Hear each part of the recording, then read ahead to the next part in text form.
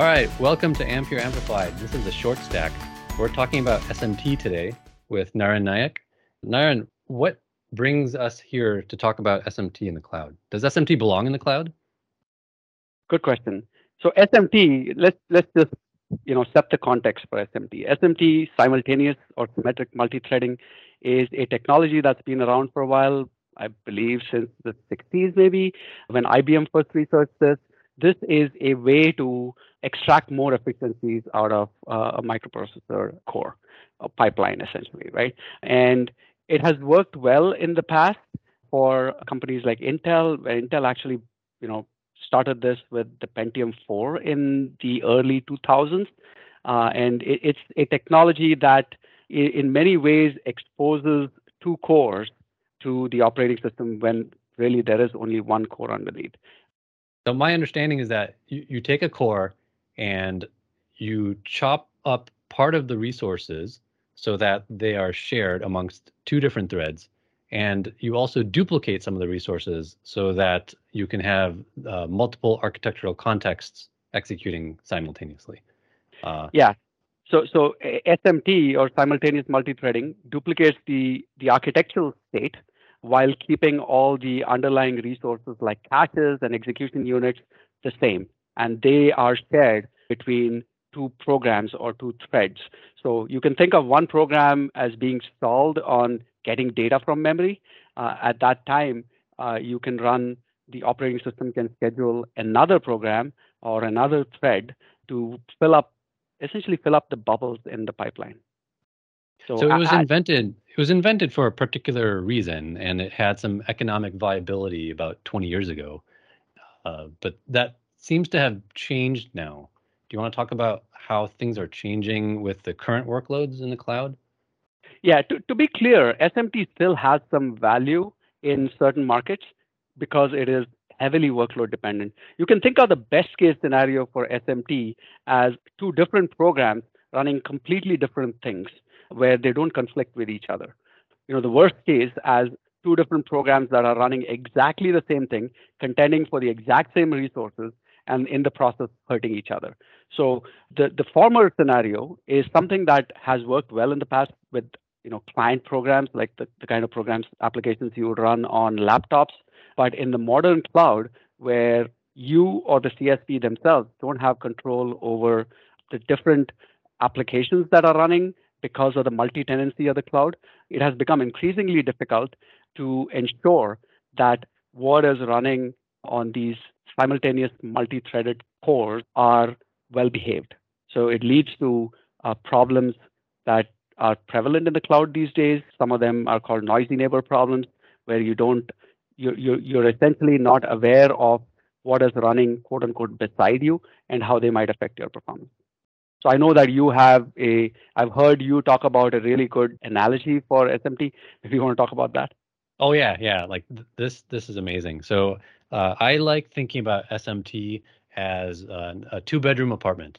So you have a choice. You can live in a 1-bedroom apartment or a 2-bedroom apartment. In a 2-bedroom apartment, you have access to more resources, right? You have 2 bedrooms. But if you have a roommate, now let's say that you and your roommate are living in this 2-bedroom apartment, and the shared resource is the bathroom and the kitchen cupboards and so on. So if you need to get up and go to class on time at 9 a.m., and if your roommate is sitting there in the bathroom at 8:50, well, now there's a resource contention issue, and you won't be able to get to your class on time, right? That's one of the things about a shared resource. When you have noisy neighbors, their overlapping requirements prevent them from getting the equal amount of throughput, right? And later on, you may come home and you're using the kitchen to cook your food, and then your roommate comes home and he wants to also use the kitchen. And well, sorry, now you're using that resource and getting the throughput while he is not, right? So that's one way to explain how SMT works in a microprocessor. And there's also other problems there. When you start getting into your security implications, these threads aren't supposed to know what each other is doing. However, I'm using the milk in the fridge at a certain rate, and the roommate sees that. Now there's a little bit of data transfer through a side channel, right? through any kind of shared resource, there's a side channel availability that lets the adversary figure out something that they should not otherwise know. And that's just how SMT is designed. Right. And the subtle difference between the two, which, the first one you would call a noisy neighbor problem, and the second one would be, something akin to a nosy neighbor, is the first one, at least you can tell something's wrong when something is wrong. You can tell that, hey, my performance was X, uh, you know, transactions per second, and now it's half that. It could be because of a noisy neighbor. The insidious thing about the nosy neighbor is you don't know it's even happened, right? Yep. If your neighbor is spying on your, like in your example, the rate of consumption of milk, or maybe even snooping on your financial records, how would you Yep. know, right? And some of this can be mitigated in the real world. Again, going back to that analogy, the noisy neighbor problem could easily be mitigated by having a calendar. One your roommate could take a shower at a certain time, and you could take one at a different time, and you'd both be okay. In the real world, running cloud applications in a multi-tenant environment, it's almost impossible. Well, I would say it's impossible because you don't really have control over what your neighbor's running in the cloud. Yep. So, many years ago, in the advent of SMT in the Intel processors, it was economically viable because this was being used in client CPUs. And now on my desktop or laptop, I'm able to perhaps render my videos faster with higher throughput, or I can encode more MP3s. Because it's all enclosed in my system, perhaps I don't have any neighbors to share with. It's just me. But that's changed now with cloud tenancies. You have many different customers that are maybe sharing one high core count SoC. Is that right? That's absolutely right, right? And I would say rule of thumb is if you own your infrastructure and you're running, monolithic software stacks where you typically don't have stringent service level agreement requirements, then yeah, I mean SMT has some value, right? It gives you a decent amount of performance. It's not a huge hit to power, but again, that is not the case in the cloud. You are going to be running different workloads. Typically today you are running microservices, and tight SLAs, stringent requirements are the norm today. I would say one of the biggest problems for cloud service providers today is giving customers quote unquote extra performance, having them run better at certain times of the day, and having to take that performance away because of noisy neighbors, and having to explain that to customers is a significant challenge. Cloud service providers work around these problems today, but our fundamental principle is you shouldn't have to. If you design cores without SMT in mind, with predictability in mind, with some of the requirements that the cloud has today, then you won't ever run into these problems. It feels like CSPs like guaranteed performance. CSPs like guaranteed performance, even if that performance at times could be lower, but as long as that is consistent and predictable, that is really what they want to pass on to their customers.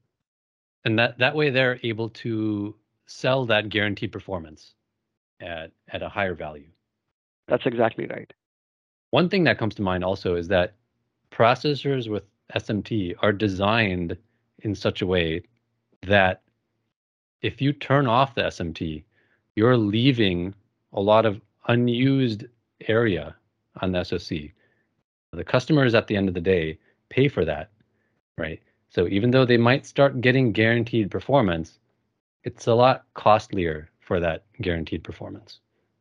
Correct. And that part is a bit counterintuitive in the sense that, all the problems we talked about that SMT has, one would think is just as simple as turning SMT off in the BIOS.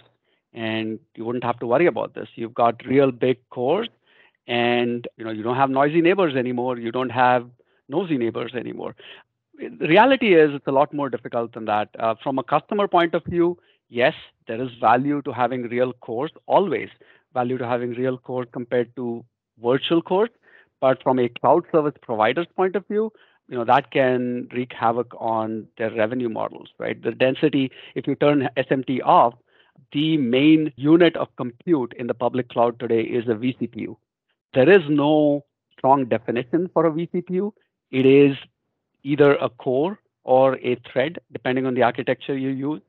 And the number of vCPUs that a cloud service provider is able to run on a specific CPU is the fundamental capability of that CPU. That has direct implications on revenue because it is the density. It's how many customers you can run on a CPU socket. So turning SMT off drastically drops that. I mean, if you think about a 64-core CPU, it's 128 logical cores.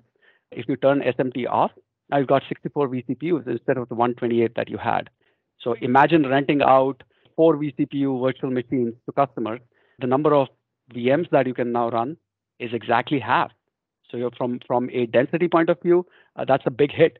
Performance obviously takes a hit. Overall socket level performance takes a hit because, hey, SMT has been around for a while. There's a reason it's around. You might get something like 20% extra performance. Now that performance goes away. Also, SMT for client workloads, it does have good energy efficiency improvements, as in you get kind of 20% performance maybe for like a 5% increase in power, which is an overall win from an energy efficiency point of view. Now, if you turn off SMT, again, that goes away. So, SMT has problems. Turning off SMT leads to other problems. So we recognize that SMT for the cloud is a fundamentally flawed microarchitectural concept. But we know that there's a better path forward. What's the better way to design cores for cloud native? Listen to your customer. I think that's the summary here, right? If you listen to cloud service providers, if you look at the kind of workloads that they're running, software has evolved a lot over the last 10 years in the cloud. Software is now being built from the ground up for scale out. Lots of cores, having lots of cores that are capable, that are single threaded to begin with, that were designed from the ground up to be single threaded, not with hyper-threading and disabling it. Higher levels of energy efficiency and better usage of die space. Those are the things that cloud service providers care about today. Predictability of performance, side channel attacks, mitigation for side channel attacks, and those are things that cloud service providers care about. And those are exactly the ones that we've taken into account when we've designed, Ampere's Ultra Max and Ultra processors. Yeah, and going forward, right? When you choose to make a cloud native core, what you can do is create the right size of buffers. You don't need to have any extra overhead for architectural context resources. And as a result, your core can be high performant, but smaller in area. And if the core is smaller in area, you can cram more of them on the same size SoC. And those are now all guaranteed performance cores that allow for a lot more vCPUs and lower TCO. And let's be clear, these smaller cores that you're talking about, they're not small anymore. I mean, we've got decent amount of performance with each of these cores running at 3.3 gigahertz at times, and very predictably running at those high frequencies.